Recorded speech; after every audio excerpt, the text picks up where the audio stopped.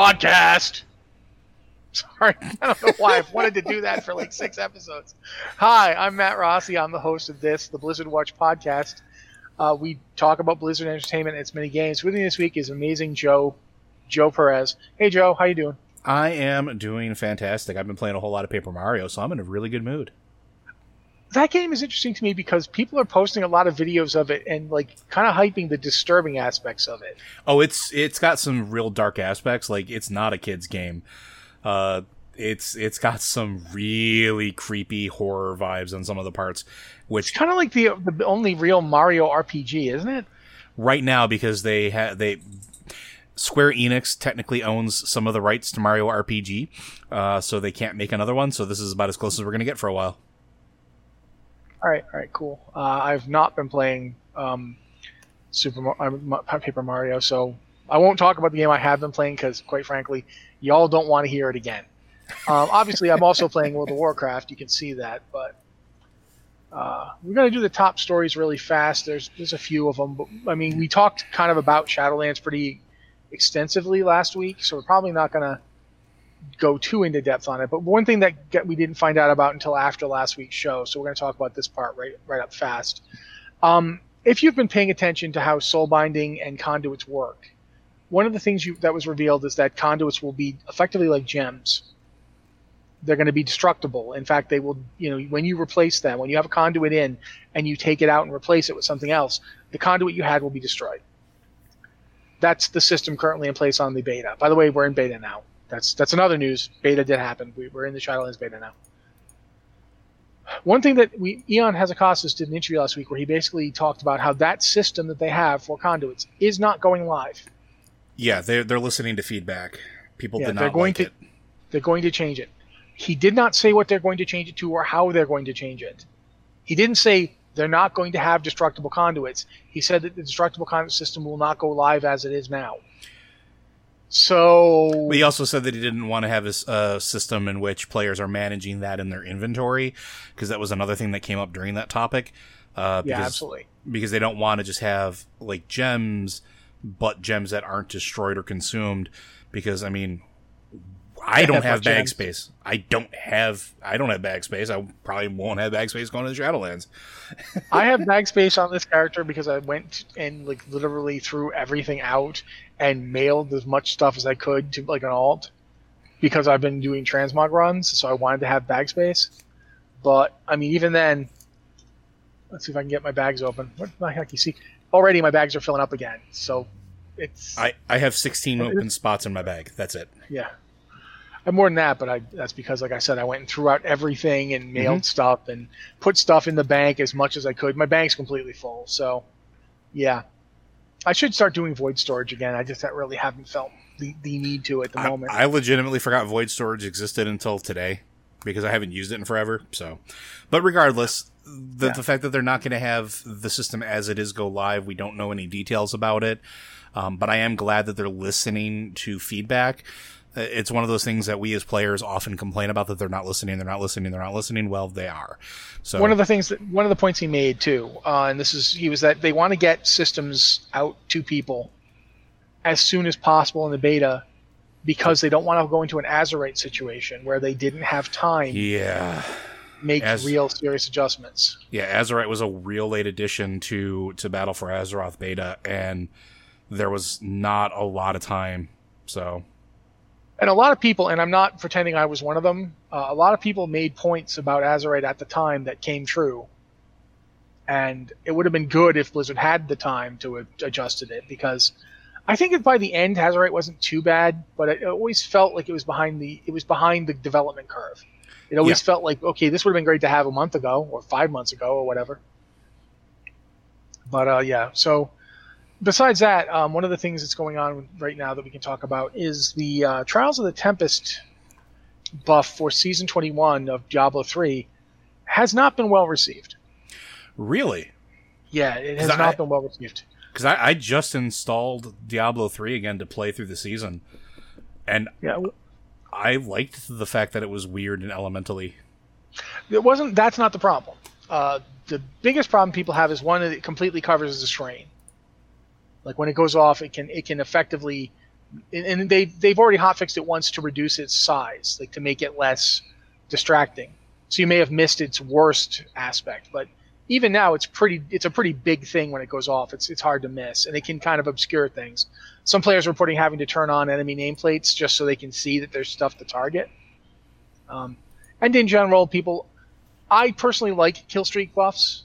Mm-hmm. I like stuff where you kill stuff, and as you kill stuff, you get buffs and stuff happens. I liked season 18 for that reason. I mean, season 19, sorry. And I like this one. I think it's fine. I don't think mechanically there's anything wrong with it, but people are not thrilled with it, and they've already hotfixed it at one point. They hotfixed it basically, like I said, to fix the really egregious graphical and sound errors. Like the sound was going off, and it wasn't like you couldn't make it stop, and it was taking out the whole screen with brightness. They've adjusted those down, but people are still talking negatively towards it. One of the things that even happened when one of the Blizzard CMs was talking on the Reddit forum about it, and he made the point that they might make an adjustment to the season, similar to how season 20 they brought back double treasure goblins from season 14. They added them in again during season 20. So season 20 actually had 2 season buffs going. It had the Kanai's Cube one, and then it had treasure goblins. And that's something they might do for season 21, and a lot of players are really for that, including myself, just because I love double treasure goblins. I think it's great. Yay, more treasure goblins. But I don't necessarily think that season 21 is a bad buff, so much as I think we're kind of in the end phase of this game. Like, they're working on Diablo 4 seriously. Diablo 4 is in full-time development. Anything that goes on in Diablo 3 is basically the sundown period now. This game is waiting to be replaced. Yeah, and because its predecessor, its offspring or next in line has already been announced and is already being actively worked on. Yeah, and I'm not upset about that. That's the nature of this kind of thing. But as a result, I feel like the seasons are just going to keep having people not be particularly thrilled with them, because it's really hard for people to get excited about a game that's been out since 2012 when they know the new hotness is just waiting to come out. And I think that one of the ways they could possibly approach this is to seriously just do every season with double season buffs. Like, just make it so there's always a buff that affects your gameplay and has a metagame aspect, and then you can have another buff that's like a damage buff or what have you, and you just add them. Obviously, they can't develop 2 new buffs every season, so you're going to have to recycle the older ones. I think that's something that they're going to have to look into. Otherwise, you're going to end up having to make the decision mid-season again and again and again. But at any rate, I don't think the Trials of Tempest buff in of itself is a bad buff. I don't think it was badly designed.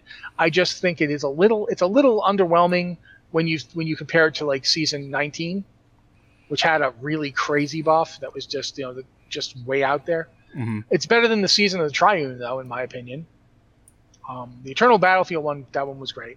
The Season of the Triune one wasn't bad, but it kept putting a circle on the ground, and I hate buffs that put circles on the ground. Yeah, it seems counterintuitive to the game. Well, the problem is with Diablo 3, you don't really stand in one place. You run around killing things. If there's a buff on the ground that I'm supposed to stand in to get the benefit, but I can't because if I stop moving, I'm going to get swarmed and killed, then that's great, I guess. So, yeah, I feel like it could certainly have been worse, but people don't like it, and people still kind of don't like it, and I understand that is happening. So, yeah, fair enough. Also, this is one that I know of. I don't think either one of us plays Hearthstone, do we?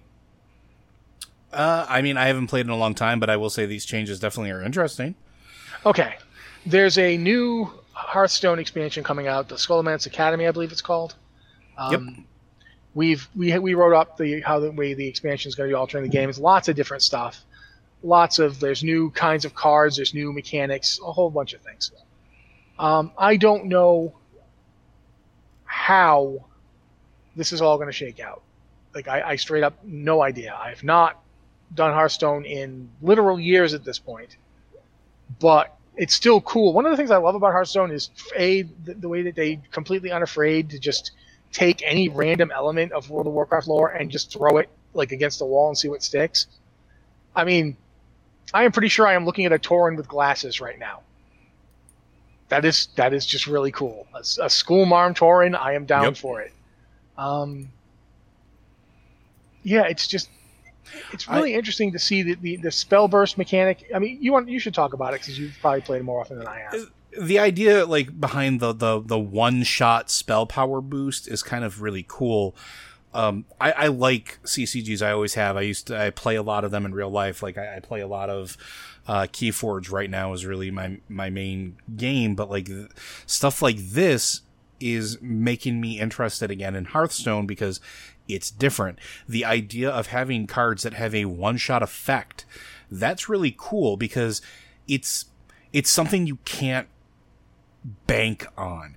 It's something you can't necessarily plan entirely around, because if you take your shot and you miss, and with that, well, then it's gone. You don't get to use it again. And I like that idea because it adds a little danger to the game, if that makes sense. It's hard to explain, but card cycling is a thing for a lot of other games, and while Hearthstone has never had that, it never had that ability to sort of have a discard pile that gets put back into your draw pile. Having something like this where it's like, okay, this is a consumable I'm using, feels good. So yeah, I like it because it's branching out from the path the game has been taken since it came out. It's new. It's adding new mechanics in a fun way, not just new card types, not just minor things, and they're taking a risk. And I commend that for a game that has been, I want to say, mostly quiet for a while. That's pretty cool. Yep. Like I said, I haven't played Hearthstone that much. So. But yeah, that pretty much covers it for top stories. We're going to move on to do some emails and other questions. If you have an email for the show, you can send it to podcast@blizzardwatch.com with the subject line podcast or Blizzard Watch so we can use it for the show. Or you can go to our Discord. We have a Patreon Q and podcast questions channel for Patreon supporters that we look at that one first, because that's the whole point of having a Patreon, is people get something for giving us money so we can keep doing this. It's not that we don't like people who don't donate to our Patreon, but we gotta give people things for doing that. That's the whole point. So there's that channel, or you can go down to our Q questions channel, which is not in the patron section, so you can ask questions there. We do look at that. We do take questions from it. Joe usually reads the questions for us, so if you don't mind, Joe. Not at all. Our first question comes from Shadana. This is a question for the Blizzard Watch podcast. This is not a spoiler about anything in the novel, but I'll add the tags out there for deference.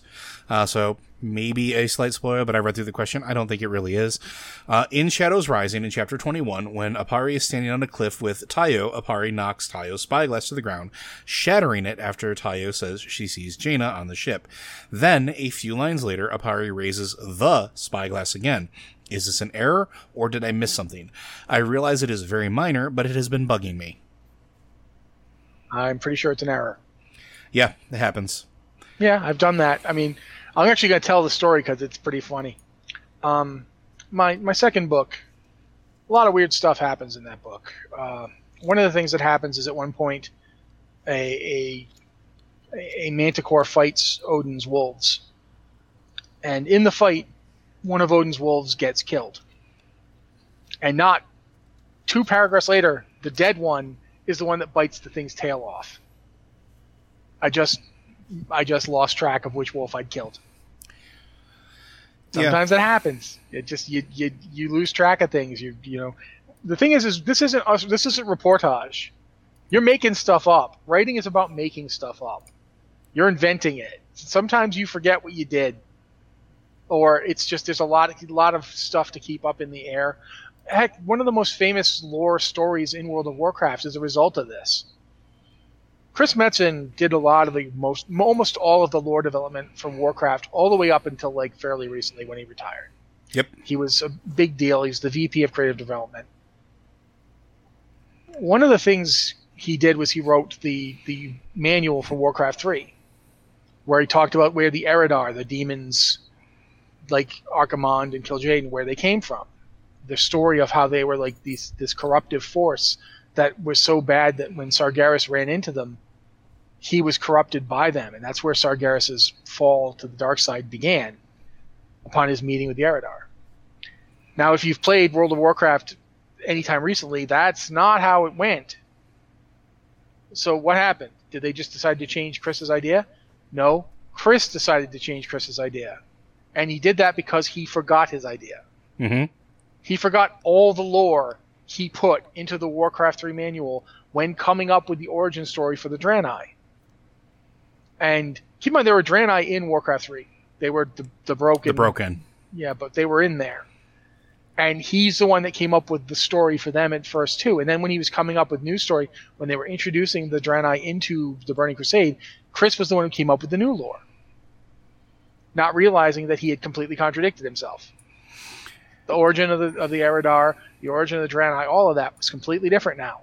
And when he was called on it, he admitted it. Oh, yeah, I screwed up. I wrote that book that you're quoting to me. The passage you are quoting to me, I wrote it. I should have remembered it, but I didn't. And that happens.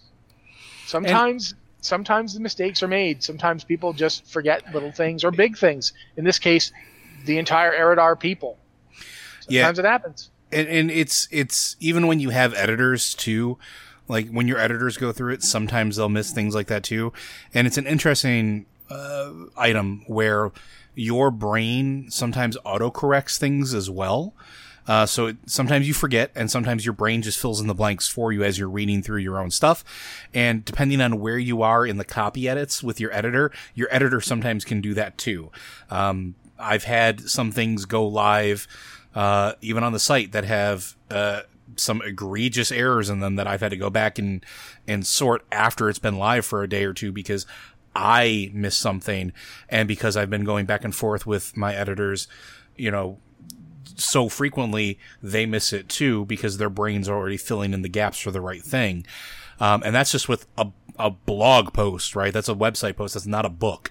And imagine how many times, in this case, like Madeline went back with her editors back and forth, and not just her editors, but like the people at Blizzard that were, making sure that everything was lining up and making sure everybody was on the same page. Things get like they get missed. It just happens. So yeah, and this is in a particular case. This is something that's really easy for you just to forget you just did. Yeah, because it's not like if you had just written another spyglass, you wouldn't even be any contradiction. Yep. But you shorthanded it to the spyglass because you know what you're talking about, and then someone else would. But wait a minute, the spyglass got destroyed. If this is the spyglass, how'd that? And you're like, oh. But yeah, you'll see that sometimes. It happens. Our next one from My-A, podcast question for whichever show you deem most appropriate. I believe it has been deemed appropriate for this one. Hi friends, I'm watching Cursed on Netflix, and the fact that there is a character named Uther is bugging me. Is the tale of Arthas a dark, twisted King Arthur story, and I just never noticed it? Are there other famous retellings in Warcraft that I should have noticed outside of Odin and the Keepers tied to Ulduar? Well, yes, it is. Super, yeah. That's why his name is Arthas. Instead of Arthur. Yeah, his mentor is Uther, which, of course, Arthur's father in Arthurian mythology is Uther Pendragon. Yeah, it's not surprising you didn't catch it because it's so obvious that I feel like a lot of people it could slide right under their notice because it is so very obvious that it's sort of like, what's the old saying? The principle of like someone being that loud and noisy can't be sneaking in because we all see him. One of the things I've done a lot of research on this just for my own amusement. One of the tricks they tell you about if you want to make sure you don't get properly identified, people do this all the time if they're like trying to sneak into places or it's something secret agents did a lot, was put a big obvious looking fake scar on your face.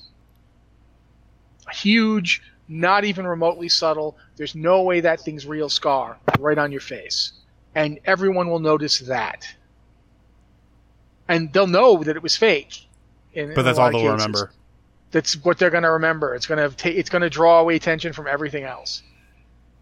In the case of the Arthas story, absolutely he is supposed to. I mean, right down to him being the prince who pulls a sword out of a stone. Yeah, I mean, it's an evil sword, but yeah. Out of an ice stone, but still. Yeah, it's still pretty close. Now, there's actually quite a few things like that. I mean, Thrall is basically, I don't know how else to put this. He's a baby who was, saved from destruction. His parents had to let him go. He's Kal-El of Krypton. Yeah. His name is even Goel. Yep. So Thrall is literally Green Superman. Like when people would call him, Green Jesus or whatever. No, he's much closer to Green Moses, but he is basically Green Superman. That's what he is. He's an alien visitor from another world who's ridiculously powerful and has a tremendous amount of importance on the events of his adopted home. That's who Thrall is, and he's hardly the only one. Sylvanas is ridiculously similar to another Blizzard character, in that Sylvanas and oh buddy, I can't remember her name. Banshee, not the Banshee Queen, the Zerg Queen. Kerrigan. Yep. Sylvanas and Kerrigan have a lot in common. That's because Blizzard kind of likes to do that story over and over again now. But there's quite a few of these. If you look through Warcraft lore for a while, you'll stumble upon quite a few of these taken and twisted things. I mean, the very existence of the Zerg is basically someone saw aliens and wanted to put them into a video game. That's well, not exactly, but that's a different story. I just mean in general in terms of their thematic inspiration. They were basically based on the Xenomorphs.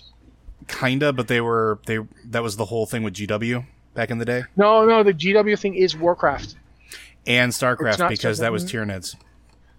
And I'm willing to accept that StarCraft is definitely influenced by Games Workshop, but it wasn't the straight one-to-one port. Not the straight one-to-one port, no. But I mean, and one of the things, and this is a story I love to tell, back in, I think it was 2010, I was lucky enough to go to BlizzCon, and they had there was one of the lore panels, the very first lore panel that they ever really had. And it really consisted of not even on a stage. It was in a little side area that was going to be used for one of the smaller tournaments at the time, because it wasn't the arena tournament or whatever. I forget which one it was. But it was basically just Chris Metzen sitting at a table answering questions.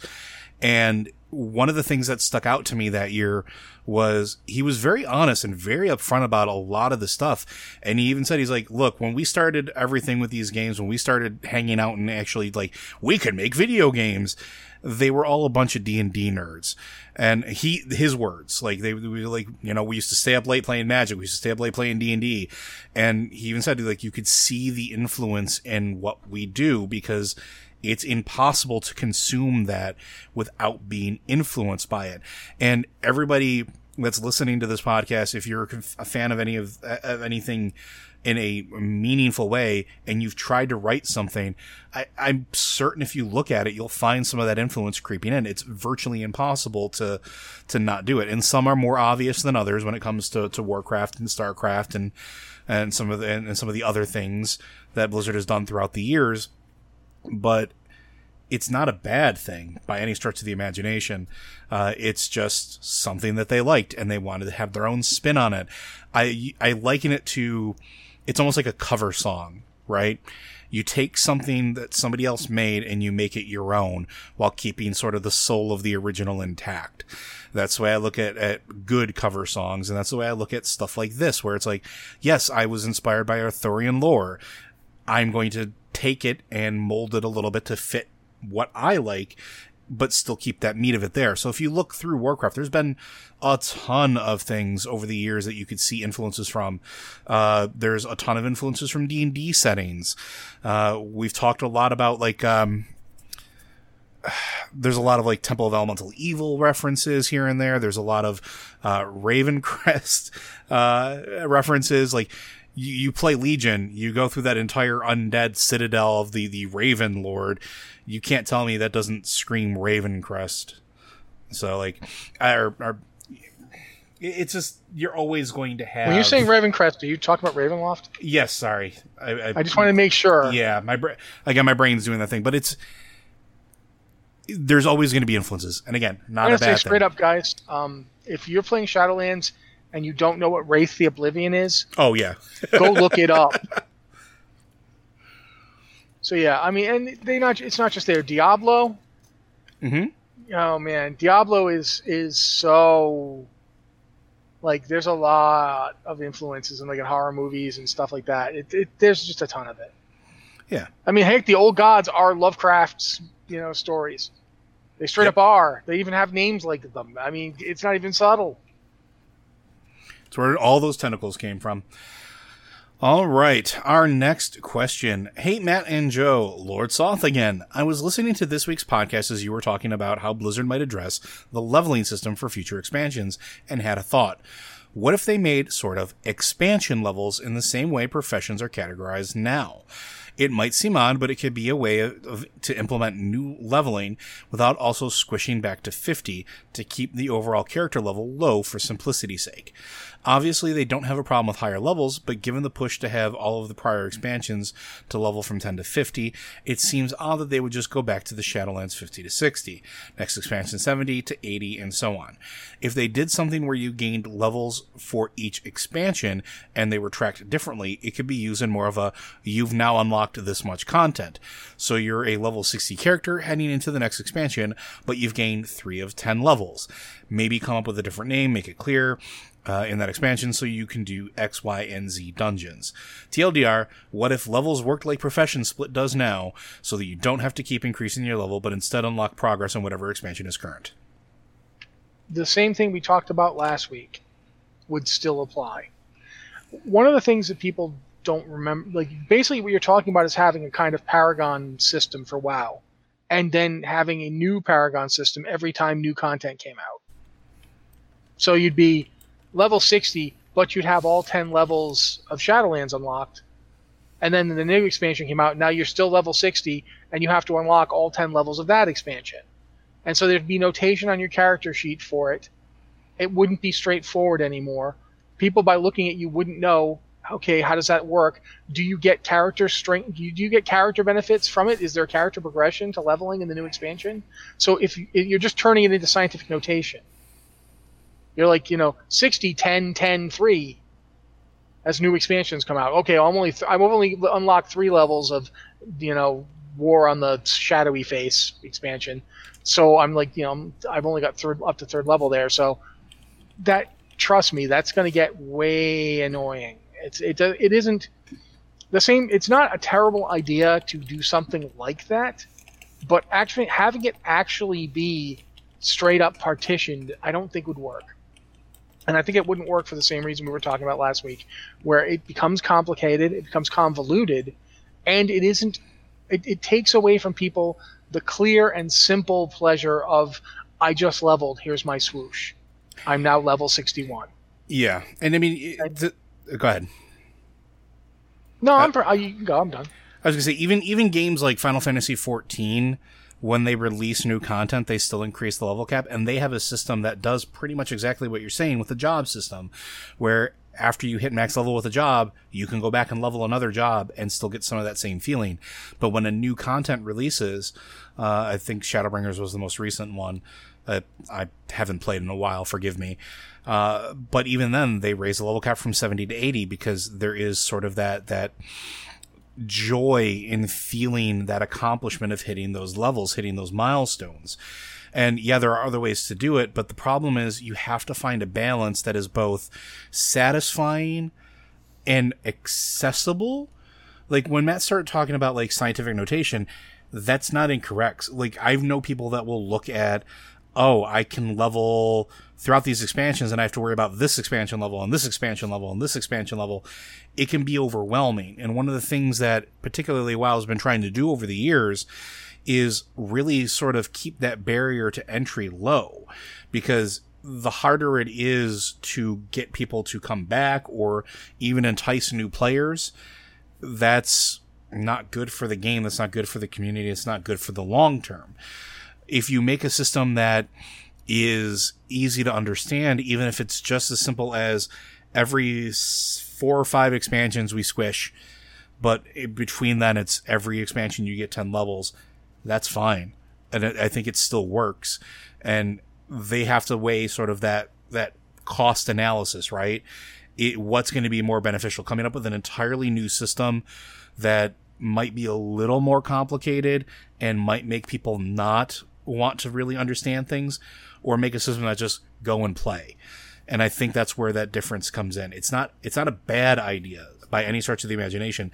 It's just a difficult idea to sort of implement. Had the game started with something like that, Mm-hmm. and this is a problem with a lot of ideas people have that aren't necessarily bad ideas. They're good ground level ideas. Like one idea I've seen that I actually thought was pretty interesting was the idea that what if World of Warcraft didn't have talents?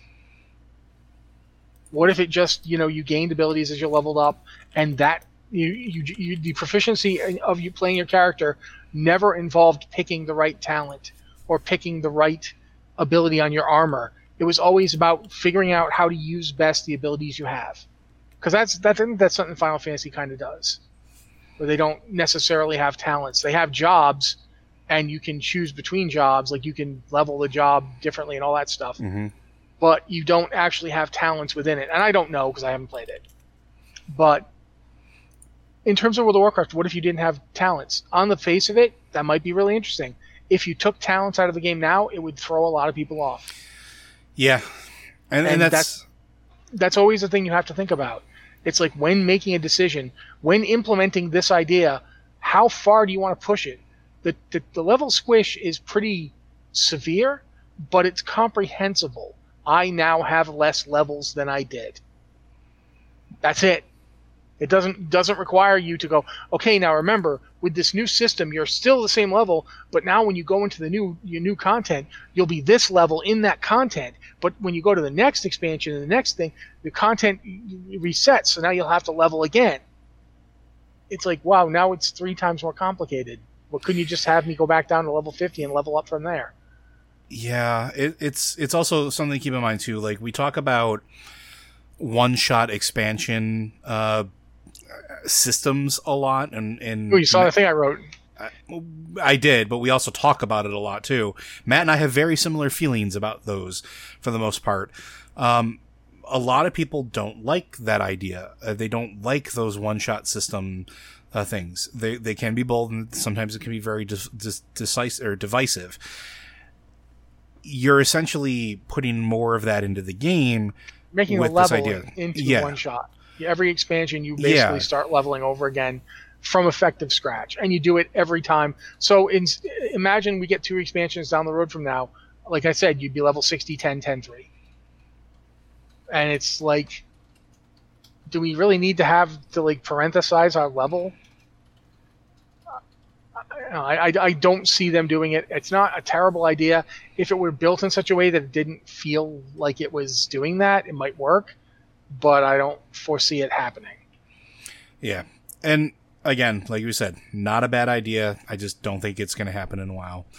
Our next question. Hi, guys. I have 4 level 110 character boosts sitting there because I don't play much with alts. My question is, should I use them now or should I wait for when the expansion is live? I know they'll probably get nerfed once Shadowlands hits, but will they become level 50 boosters? Is it easier to level from 110 to 120 or from 50 to 60 in Shadowlands? Thank you and congrats for your awesome show. Well, thank you. Bitsum, Night Elf Warrior from Nazgrill. I don't know. I don't think they've actually talked about how those boosts are going to shift, have they? I have heard nothing about how they're going to work.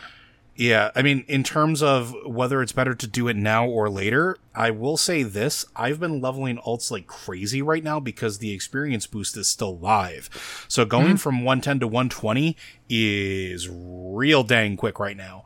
So it takes... Yeah. Go ahead. Leveling from 1 to 120 is not particularly onerous right now. Because keep in mind, heirlooms are not going to have an XP boost in Shadowlands. Heirlooms do have an XP boost right now. Yes. So if you got your 4 level 110s and you want to get them to 120, it's as simple as turn in the boost and turn them to 110 characters. Put on heirlooms. A day goes by. Welcome to level 120. Yeah, that's not hyperbole. Like if you go and do the questing, you can hit that day or two easy. And I don't think the boosts are going to go to 50 because 50 is the starting level for Shadowlands, and those boosts are the starting level for the game we're in now, Battle for Azeroth. So if anything, they'd be what, 40? Except that everything is scaling to from 10 to 50. The starting XP level for every expansion except Shadowlands is 10. Our hero classes start at 8 and go up to 10. And the allied races start at 10. Mm-hmm. Everything is going to 10 now. So it's very likely that the character boosts, we don't know what they'll do. We don't know if they'll just take you to 10. That seems ridiculous. But I mean, maybe the character boost that comes with having bought Shadowlands will take you to 50, and every other expansion's leveling boost up till this point will take you to 10. We don't know. No one said anything. So you're gambling. You're basically hoping that you'll get a win on your gamble, and they'll bump those things up to 50, letting you just level in Shadowlands. But we don't know if that's the case, and they could be bumping you all the way to 10. Yeah, which is not hard to get in Shadowlands, man. Yeah, I would say like if you have 4 sitting around, the safer option out of everything is probably figure out what alts you want to boost and potentially play in the future, and boost them now. Even if you don't level them to 120, you're still in a better position potentially than you are otherwise. You'll still likely be like at or around 40 once Shadowlands comes out. Now, that said, I would say if they do an AMA or if they do a feedback session or anything like that, you get an option to give feedback. Ask this question. This is a really good question that we don't know. And it's also, I'm not going to lie, because I use my boosts immediately. Like, I don't really hold on to them. I have a real problem with, this is pretty, push button. I didn't even consider that this was going to be a potential problem for players because I didn't have it staring me in the face. So, I mean, and this is for all of our listeners out there, if you get a chance to ask this question, please ask them respectfully, but ask the devs or anybody who does an AMA or any option we have out there. And this goes to our other content creators out there. If you get a chance to ask this question in an interview, bring it up. Because I make sure to make this point too. It's not just the Battle for Azeroth buff to talk about here. What happens to your Warlords of Draenor buff? Mm-hmm. Because if you buy, you get Warlords of Draenor, you get a boost to level 90. If you buy Legion, you get a boost to level 100. What happens to those boosts? Heck, what's going to happen to the just straight up buying a boost in Shadowlands? There's a you can buy a boost right now. You can just spend the $60 and get a boost right now. What happens in the next expansion? Do you still do that? And where does it take you? Does it take you to 50 once we get into the new expansion? Which is, cool if it does, but we need to know. You just hit on something that I think is interesting too and might play into this. We don't know how character services are going to change either. We do know that like certain aspects, like changing the gender of your character, are now going to be in game because you can do that at the barbershop. That's something you previously had to pay money for, real physical money. There's a potential that character boosts might not be there. There's a potential to purchase. There's a chance that might shift, that some of those options might not be real money options anymore. So that's another thing to consider too. Like, you might not have the option to buy more boosts later.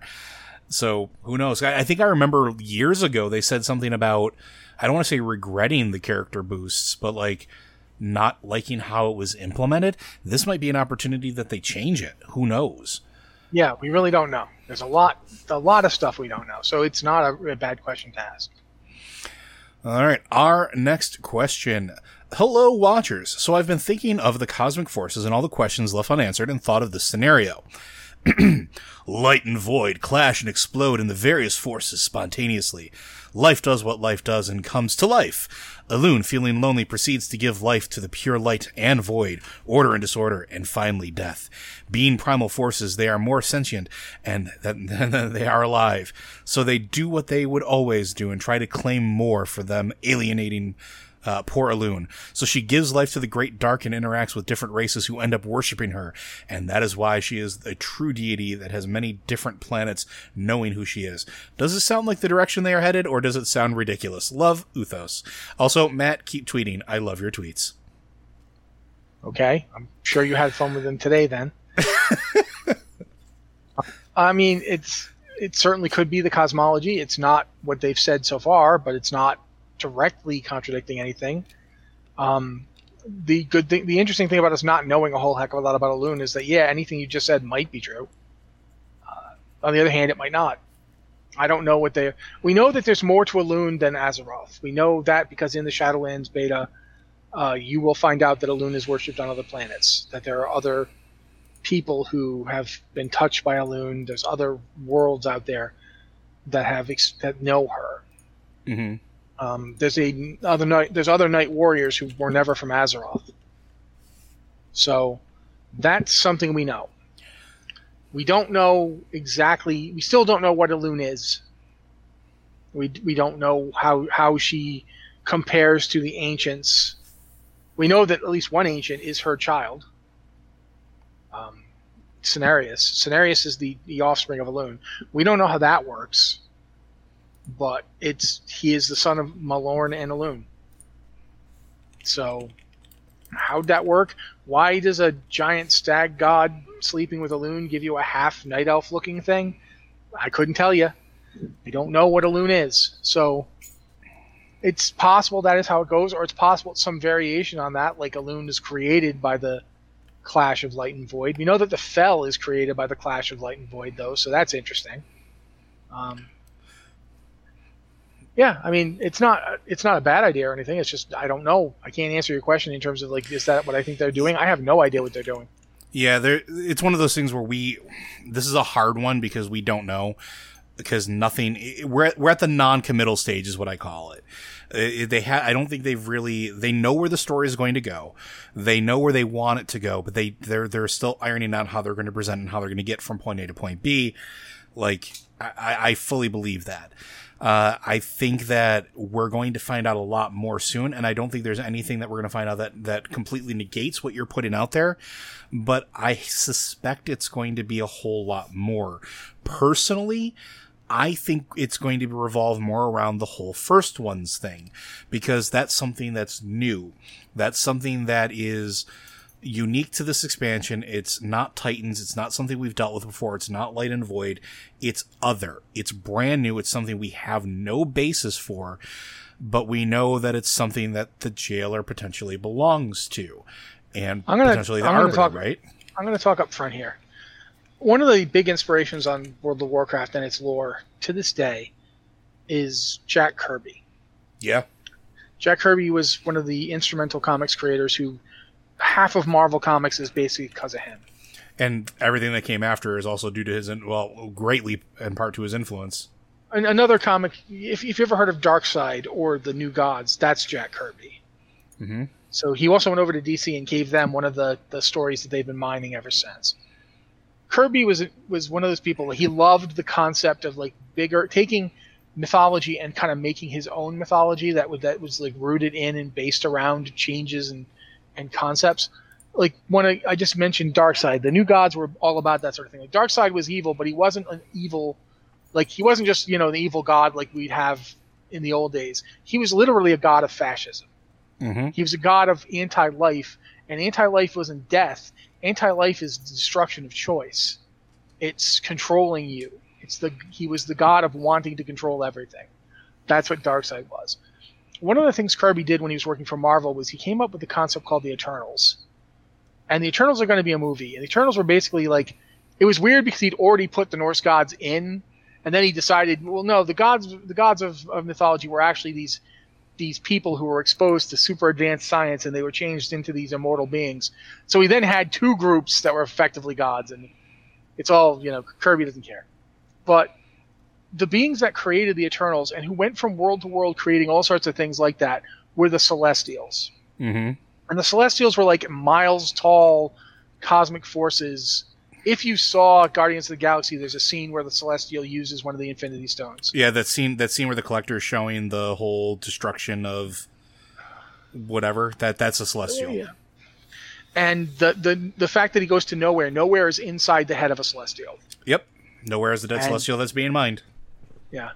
And as a result, like when I think about the first ones and it talks about, I think Elune might be a first one. Yeah, that's exactly where I was going with it. I'm leaning towards that myself. And I think that there are others. And I think that the first ones created all these pantheons we know about. The Titans as the pantheon of order, the ones we're seeing now, like the Jailer and the Arbiter, as the pantheon of death. Because we know that basically all the heads of the various Shadowlands we're going to, like Sire Denathrius and the Archon, and I forget who the guy in Maldraxxus is, they're all members of this pantheon of death, just like the Jailer and the Arbiter. And I think that the various other pantheons were also created by them. And the first ones are effectively like the pantheon of creating the universe, for lack of a better word. They were the first ones to exist, and everything else comes from them. Maybe. I don't know. I am just speculating here. I think Elune is going to turn out to be one of them. I don't think she's the only one. She might be the last one. Like, if she were the last one of them, and all these other groups were her attempts to effectively replace her lost brothers and sisters, it would explain why she was working with the Titans on Azeroth. Or why she made them in the first place, if she had a hand in that at all. Yeah, I mean, there's a lot to it. But I definitely think the first ones are going to be a big part of this. And the fact that we can use first ones technology implies that we are somehow related to it. Something about Azeroth, something about the world Azeroth, something about the Titan Soul in Azeroth, something about us as beings from Azeroth is directly related to the first ones in some way, which is why we can use the first ones technology and others can't. But I don't know. Either that or they watched a whole lot of She-Ra before they made the expansion. Well, I mean, they probably did. Which is not a bad thing. But yeah, we're in a weird, like I said, we're in a weird point where we're going to find out more soon. But as of right now, nothing exactly contradicts your scenario. But we also don't have anything that explicitly supports it yet. Yeah, we can't say yes. We can't say no. We can't say, no, that's a terrible idea. Nothing you've said makes me... It's not like you went out and said, what if Thrall is in fact Gul'dan? Like, well, no, he's not. They're different people. That one's a simple one. He's not. But yours isn't. It isn't that. There's nothing you said is contradictory to anything we know right now. But it could be in the future as we learn more. All right. Our last one. I recently started playing with some of my OG guild friends that don't care about lore. I'm on the opposite spectrum where that's what I thrive on. Do you find that balance challenging since you have to dig into both sides as commentators of the game? I'm not really sure exactly what you want me to be giving my opinion on. I mean, is it challenging to care about the lore of the game? If I found that challenging, my life would be way worse than it is. And I'm not arguing my life doesn't have bad moments, but I like doing my job. I like doing the lore stuff. I mean, to me, the lore stuff is more entertaining now than the game part of the game. I've been playing World of Warcraft since 2004. It has little that it can surprise me with in terms of game mechanics. I've been here for every expansion. I mean, there's not a lot it's going to do at this point. I go into a raid fight and it's like it's like I'm playing a game of Mad Libs with previous raid fights I've been in to describe this raid fight to people. Oh yeah, this boss, it's like that boss. Yep. Yeah, we had one guy in my guild used to say, yeah, it's like Omnitron. He would just use Omnitron from Cataclysm for everything, because Omnitron had a lot of mechanics in it. So you could kind of just say, oh, it's like Omnitron, or it's like, yeah, this one requires the tanks to split up and use this ability. It's kind of like the first boss in Mogoshan Vaults. It's like, I love World of Warcraft, but I'm not in a place where it's going to be shocking me anymore. Very rarely does a fight. More times than not, when a fight tries to be new and innovative, at this point, I'm just annoyed by it. Because it's like, oh, so I can't just do this. We have to jump from platform to platform and then click the glowing button. Great. Sometimes you have no idea how much I miss patchwork. Just put a boss in front wail of us on something. Yeah, just put a boss in front of us and let us hit him. Maybe we'll have to have the tanks dance a little bit or swap off on taunts, but that's it. I'm not saying every fight has to be simple, but my point is just that I have a hard time what are you doing if you don't care about the lore? What do you care about? Do you care about the gameplay, or is it the fact that you're playing with friends? Because I can get behind that. Yeah. And that's cool. And, a lot of times if you have a good friend group, it'll keep you playing the game much longer than otherwise because, you're hanging out with your friends and you're cracking wise and you're making jokes about how, Nyarlathotep feels an awful lot like H.P. Lovecraft's creepy basement. Things like that. Do I find it challenging? I can't say I do. It's nothing about World of Warcraft. I don't find it challenging because I am so familiar with it. Even the stuff that is harder for me to do, like for instance, trying to do like a 2-mask. I mean, I'm legally blind. It's very hard for me to do like the 2-mask, 3-mask, horrific visions. Those are purely actually challenging for me. But they don't task me mentally. I don't have to like worry about it. So it's not the same thing. The thing is that I honestly feel like for people who don't really like care about the lore, it's like you're totally within your rights not to care about it, but I am interested in why you keep playing. Like if you are somebody like listening to us now and you're thinking, oh, I don't care about the lore, why do you keep playing? What keeps you here if it's not the lore? If the story of the game doesn't interest you, what does? Because that, to me, that's interesting. Like, people who play the game there's people who play the game just because they love doing the auction house. And that's alien to me. Like I could never be that person, but it's really interesting that there's people who've made the auction house into a completely different game that they play. Yeah, I've had that conversation with Anna from the site a few times where like she does the auction house stuff a lot. I don't get it. But like that's an aspect of the game she enjoyed, or pet battling or things like that. Like don't get me wrong, I like Pokemon, but it's not an aspect of the game I enjoy. I like collecting, but not playing with them, so to speak. I don't find it difficult to live in both worlds myself because honestly, this game is comfort food for me. When I'm playing the game, I enjoy the game because it's comfortable. I know what to expect from it mechanic wise. I know, if I press spacebar, I'm going to jump. If I have QWER and ASD for my movement keys and turning. Like, I know that's what it's going to be. I don't have to think too hard about it. I can just enjoy myself in it or, relax and turn my brain off a little bit. Again, it's comfort food. But for me, the story is one of the main reasons I keep coming back. I like seeing the evolution of a story. WoW to me is a lot like my favorite book series. I keep reading the new ones that come out in them because I want to know where the story is going. I like the game of predicting where the path is going to lead. I like analyzing it. I like looking into it deeper, looking for the little hints, looking for the things that are hidden in plain sight. And if somebody that I'm hanging out with in my guild doesn't really care about that, that's fine. They don't have to. I know some of the people in my guild play because they just like hanging out with their friends. We all live, thousands of miles from each other, but we play together, 2 nights a week, 3 nights a week, 4 nights a week, depending on what we do, because that's our social interaction. But like, even the players that don't care about story so much in my guild will still ask about it. They still sometimes something will interest them and they'll ask, well, why is this like this?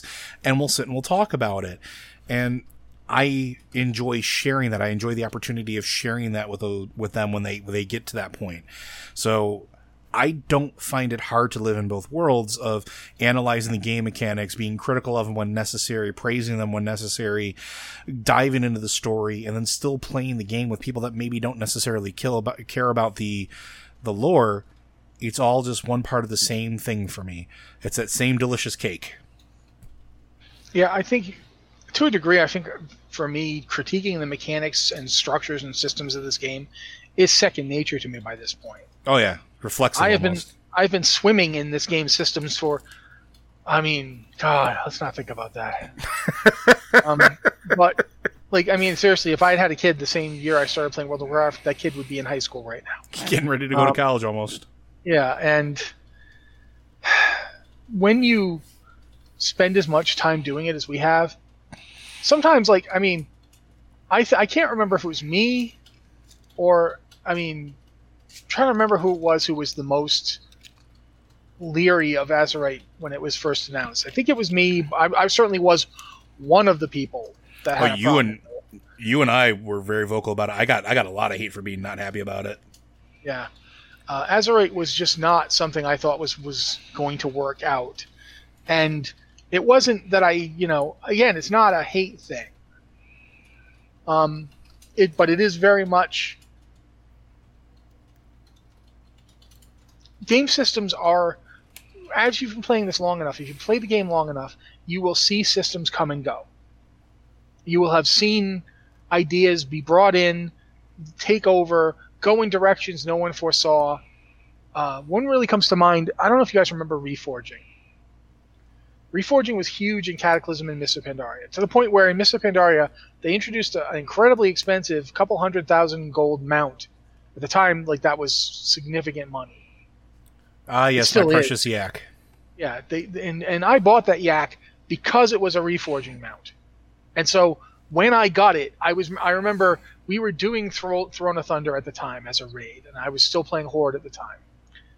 And I would literally, between attempts on, we get halfway through, when any place in that raid where you could mount up, and there were quite a few places in that raid where you could mount up, I would mount my yak and people would reforge for the next fight.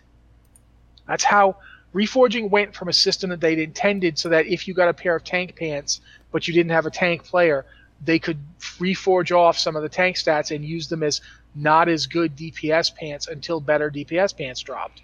That was the entire purpose of Reforging when they introduced it. Nobody used it that way.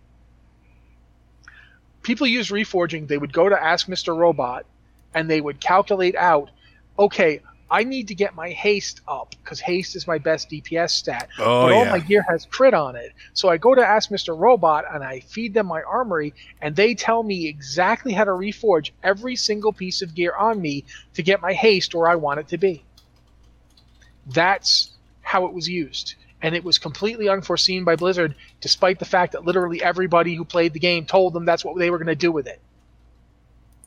Because sometimes a developer has this really cool idea, and it's got a really good purpose, and they're not thinking like the hundreds of thousands of greedy, amoral demon goblins that make up their player base.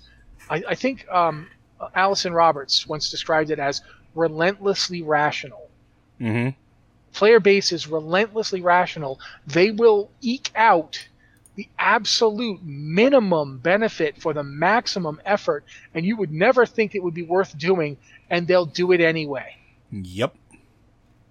And that's what happened Reforging. That's kind of what's been happening with Azerite, where people are people only take the Azerite pieces that give the absolute best ability, and anything else will just go in a scrap pile. Turn it into. Heck, it was part of the reason why they got rid of your old talent system, too. Yeah. So you'll see that happen as you play the game. The systems will change, the systems will diverge, and eventually the systems will be abandoned. And new systems will come in, and you'll do it all over again. You guys, I don't know if you remember armor penetration, but armor penetration, guys. Armor penetration was the stat. It was the stat. If you were melee DPS or a hunter, it was the stat. It was the only stat you cared about. The original AP, yep. And people were like, Grim Toll was a token that dropped in Nax 25, and it was the DPS token. Like, people were going back for Grim Toll that were doing heroic Lich King. They were still going back every week to try to get Grim Toll. That's how good it was. So, if you play the game long enough, that stuff becomes second nature to you, and it doesn't. I'm sitting around going, "Ooh, the story of this place is so cool." But that token, that trinket doesn't give me anything. It gives me haste. I don't want it. That's just the way my brain works at this point. I'm incapable of going to a grocery store without waxing rhapsodic about the lore of that melon. Yeah, but I mean, and to go back to the meat of the question, like, if you find yourself in a situation where you feel like you're falling behind because your friends don't care about the story as much as you do, try not to think too hard on it. Just enjoy the game how you want to enjoy the game.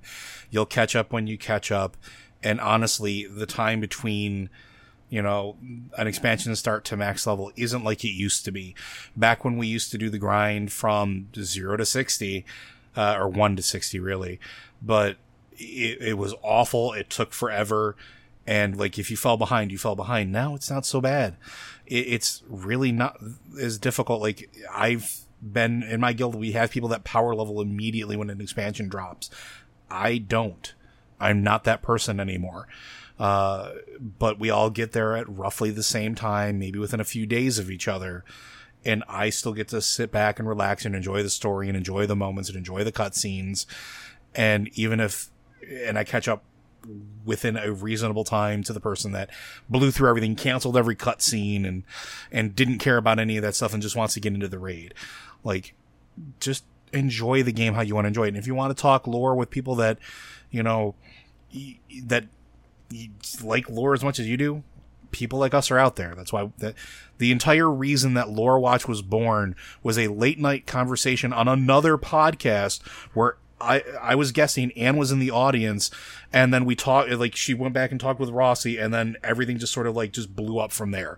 Like, because we just loved talking lore with each other, whether it was late night or everything else. And I mean, Anne and Rossi were doing it for years with the tinfoil hats and everything else. Like, it was just, we found people like ourselves, and that's what happened. We're out there, and you find people. That's what Twitter and some of the other communities are for. Enjoy the game. Just enjoy the game how you want to do it. Don't stress. All right. Anything else you want to add? No, that pretty much covers it. I will just say this, dude. I hope you find, if you're not having fun, then there's no point to it. If you're having fun with your friends, let that be what guides you. Don't worry you're not doing it right. Just do what's fun. Life is too short, and the game will be here. You don't have to go too fast. You don't have to hurry. You don't have to rush it. It's not like when they get to max level, they might get to max level a week or two before you. They're going to have 2 years of being max level. It's going to even out. Yep. But with all that said, Blizzard Watch is made possible due to the generous contributions at patreon.com/BlizzardWatch. Your continued support means this podcast site and community is able to thrive and grow. Blizzard Watch supporters enjoy exclusive benefits like early access to the podcast, a better chance at having your question answered on our podcast or the queue, and an ads-free site experience. Thank you, Joe. Again, guys, if you have an email for the show, please send it to podcast@blizzardwatch.com. Subject line podcast or Blizzard Watch, so we know it's for the show. And, of course, you can also hit up our Discord where we have 2 channels where you can ask questions as well. Thank you guys so much for being here. This has been the Blizzard Watch podcast. For myself and Joe, I want to say thank you, and we'll be here next week.